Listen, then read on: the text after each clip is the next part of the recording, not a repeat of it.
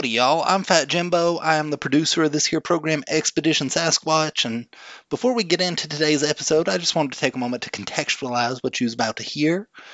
Now, Jack and I, we've been doing the show on and off for about 30 years now. We started on the radio, we done cassettes, we done this podcast. And one thing's been true that whole time, and that is that I am not a very good producer. I don't know why Jack hired me. I barely know how any of this stuff works. Anyhow, what you're about to hear here is an episode that Jack Dunn recorded 18 months ago on his way back from New York City. He was stuck in Maryland. I honestly didn't think it was very good. Listening to it now, it's pretty good. I mean, he didn't find Bigfoot, but he's in Maryland. He's not going to find Bigfoot in Maryland. It's foolish to think he might. Anyhow, with the way the world's been over the last year and what with all the chaos and the political unrest and the geopolitical struggles, I don't know, folks. It just didn't feel right to release this story then. And then Jack was in prison and, then he was in the hospital and then he got out of prison and then he went back to prison and then he fought them Kelpies and got pardoned. And I don't know, folks. I guess what I'm saying is, we're doing more Expedition Sasquatch. We're going to do a lot more Expedition Sasquatch now that Jack's got this research facility up in Ellijay. Before we do that, I guess I might as well release some of the stuff that we been doing recording on. It's all finished. So consider this one the first of a couple of episodes we're going to do from the vaults, chronicling the last 18 months. This, and first and foremost, is showing how Jack escaped from New York. And I gotta say, listeners, it was a scary time. I didn't know if he was gonna make it. Anyhow, enjoy.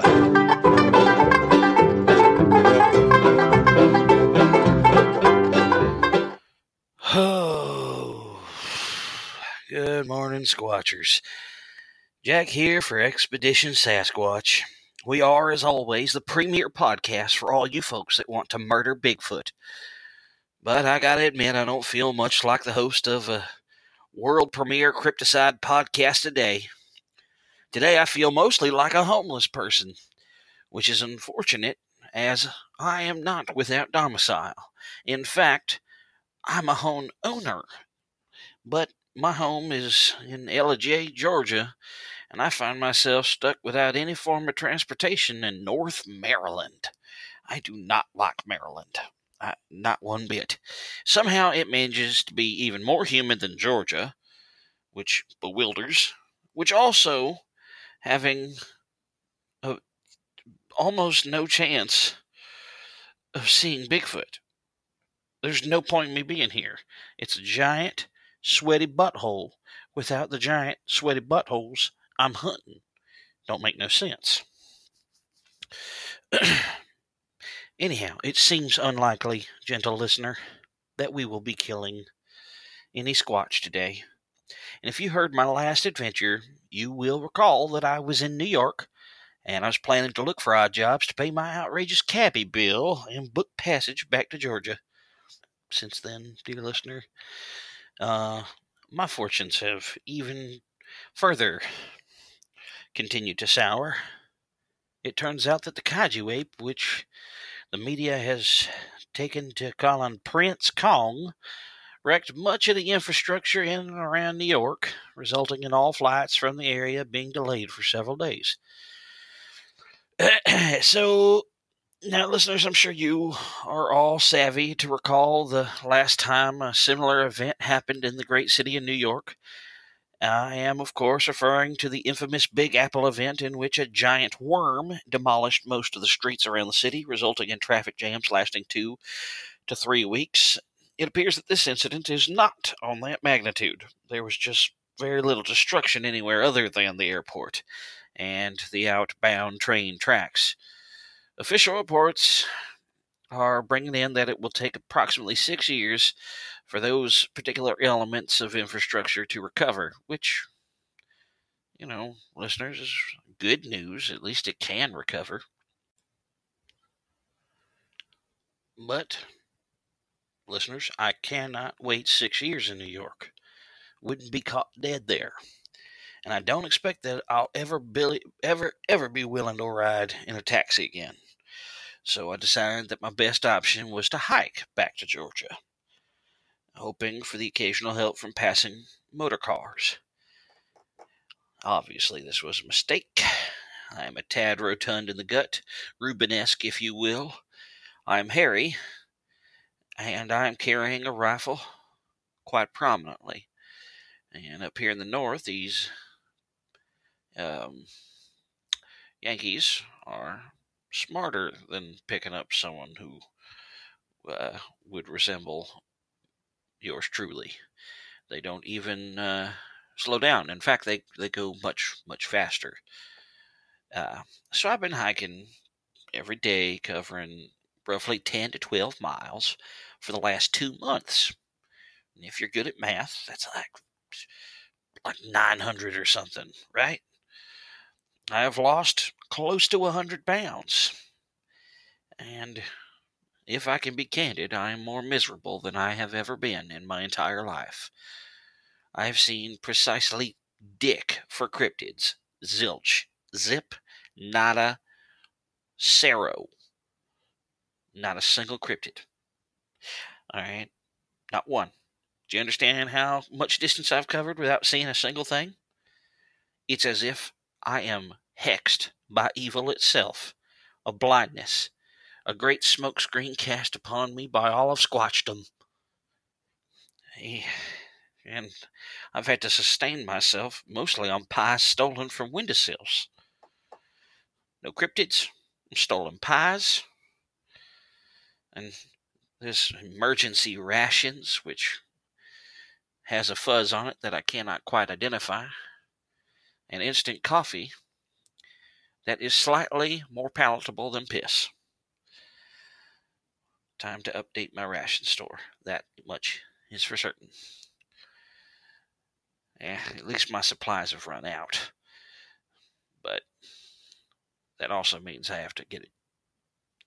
I can't even. Listeners, Jackie has to get himself a job. Now, I'm not asking for help. I'm a proud man, and I'm not going to ask anyone for money as a handout. In fact, when a passerby offered me some money earlier today, I spit on him. But I have to do something, listeners, because I'm out of my piss coffee, out of my fuzzy dried rations, and I'm reaching a point in the country where people don't leave their pies on windowsills no more. So, as a specialist, my skills are hunting Bigfoot, writing books about hunting Bigfoot, running a Bigfoot research laboratory. And for those things, I get paid well. Money is usually not a problem. But I also get paid in checks mailed to a P.O. box, roughly 700 miles from my current position. Which, it leaves me in an unenviable position. If I may be pardoned for the expression, I'm kind of fucked. There's hope, gentle listener. I have hope, but it's just a off chance, my gentle listener. I have this very evening found a Waffle House, and I'm sitting here on the curb in front of the Waffle House in Buckystown, Maryland, and I'm waiting for an opportunity, trying to unfuckify, pardon me, my situation. Now, for our overseas listeners, those across the pond, I don't know what they'd say in Australia, but I imagine it'd be like 2 hops of the roo away. Fat Jimbo assures me that we're quite popular in Sweden. Don't ask me for that impression. I don't know why, but I'm thankful for our Swedish listeners. So for those of you found elsewhere, I'm going to give you a little dissertation about the holy temple known as Waffle House. Waffle House is the closest thing that I have to a church. Imagine in your heart of hearts and in your mind's eye a beautiful yellow building that dots the highways of the American South. These intermediary crossroads temples filled with reasonably priced grease and food occasionally folded in amongst it, with priests in black aprons and paper hats and exposed tattoos. Waffle House is the proof that absolutely verifies decency, goodness, and righteousness on this earth. I should also probably be honest and specify that this episode is not sponsored by Waffle House. I just love them. Now, I am hoping they'll sponsor my happy ass home. Now, there are 3 things you can count on at every single Waffle House. All right, these crossroads temples. 1, it'll always be open, even in the event of disaster. Our government measures its disasters by the degree by which Waffle Houses are open or closed. This is verified. 2, it will be cold as hell, probably, unless the air conditioner is broken, at which point it'll be hot as hell, and everything will be sticky, but in like a comforting way. And 3, every 20 minutes, one of the cooks will go outside to the front or to the back next to the dumpster for a smoke. When you roll up on these here Waffle Houses, if it's third shift and you see one standing outside waiting for somebody to come in and he's having himself a cigarette, then you about to have some of the best taters you ever had in your life. And I know I'm making an assumption about your order, but if you go to Waffle House and you don't get some damn hash browns, you're out of your fucking mind. That's going to be the last one of those F-bombs I drop if I can help it. Anyhow, so here I am, listeners, on the curb in front of this Waffle House. I'm waiting for one of the cooks to come out for his smoke. Been about 18 minutes. Nobody's gone in, so it shouldn't be much longer. But I'm waiting for a cook so that I might be able to procure a position within their company long enough so that I can get money enough to book a train back home. We're not going to see any Bigfoot today, but if I'm lucky, I might see an employment check. And after a couple of those, I might see my home again.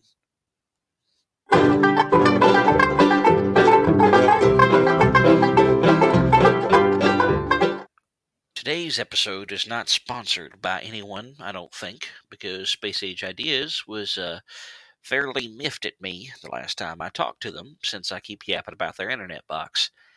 I honestly don't know for sure because I haven't charged my cellular telephone in several weeks. I haven't checked any of my mail. I sure hope Jimbo and Skippy don't think I'm dead. Just in case they did renew their sponsorship. We're going to go ahead and plug some Space Age, though. Sound good? Space Age Ideas and their floppy disks and t-shirts are of excellent quality.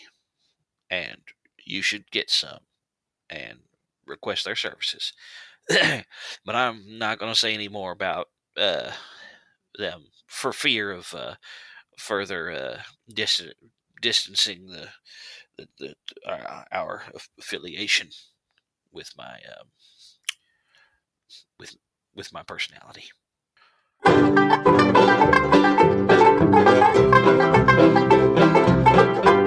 Listeners, I got the job and I start tomorrow. The cashier was might afraid when he saw my rifle, but he came around pretty quickly when he realized who I was. That's right, listeners. I found a fan, one of you, a blade of grass in this nation, a fellow cryptid killer. I signed his copy of We Can and Must Find and Kill Bigfoot, and he put in a good word with me to his manager. I can almost see my home on the horizon. In the meantime, in exchange for a promise to appear at a local cryptid meetup today, my new friend Tommy has offered me a cup of coffee it ain't piss and an all-star breakfast platter. I'm gonna put syrup on everything. I'm just gonna cover this plate in syrup. So, of course, I have taken him up on that offer. I'm a proud man. But hash browns are a religious experience, I'm telling you. Covered, chunked, topped, and country. That's right. Gravy and chili on the same tater. Don't judge. It's off of whatever it can be hooked to. It is that out of this world. So I'm going to sit here and I'm going to eat these until my shift starts tomorrow. I'm going to sip this coffee, which is free refills until then as well. And after that, I'll record more when I'm a little bit closer to home.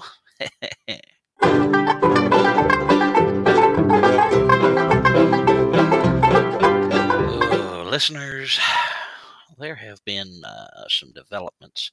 First, apparently Tommy didn't have much authority to offer me a job with. Doesn't matter.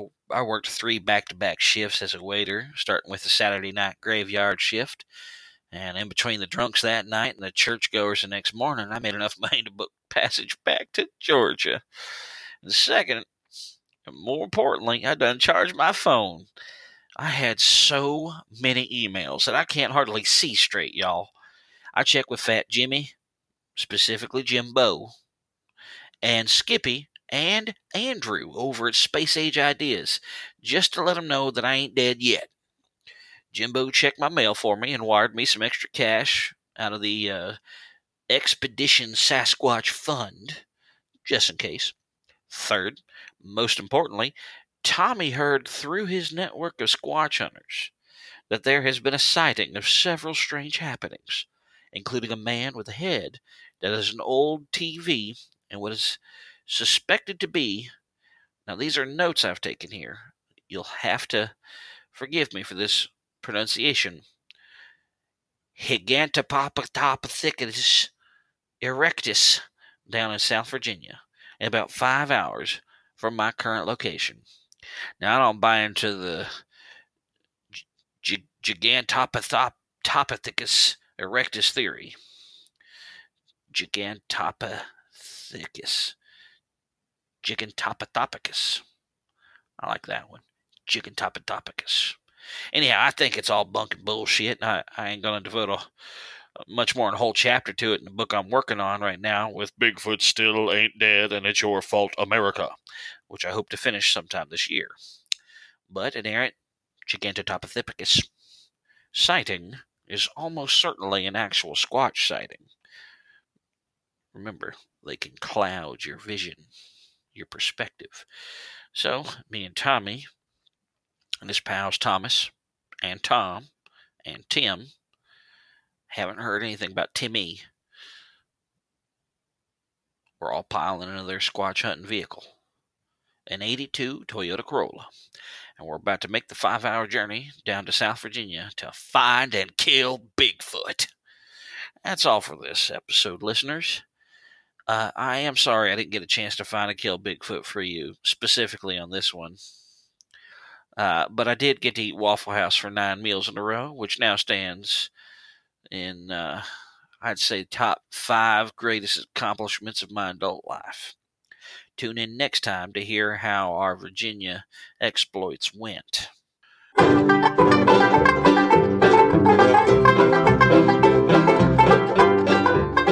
Next time on Expedition Sasquatch.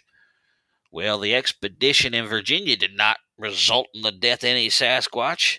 We did identify a new class of cryptid, which looks like a normal human, but with the head part replaced with an old TV. I called Skippy, and he's supposed to come take a look. He was very excited. I'm happy for him, but I'm even happier to be back home here in Georgia.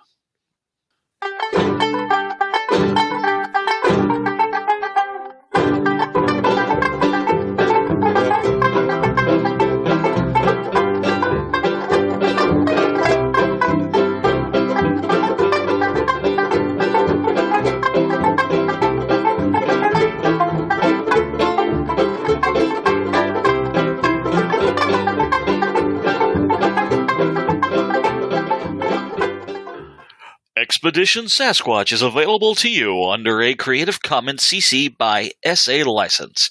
Our theme music is Peaceful Henry by the Heftone Banjo Orchestra.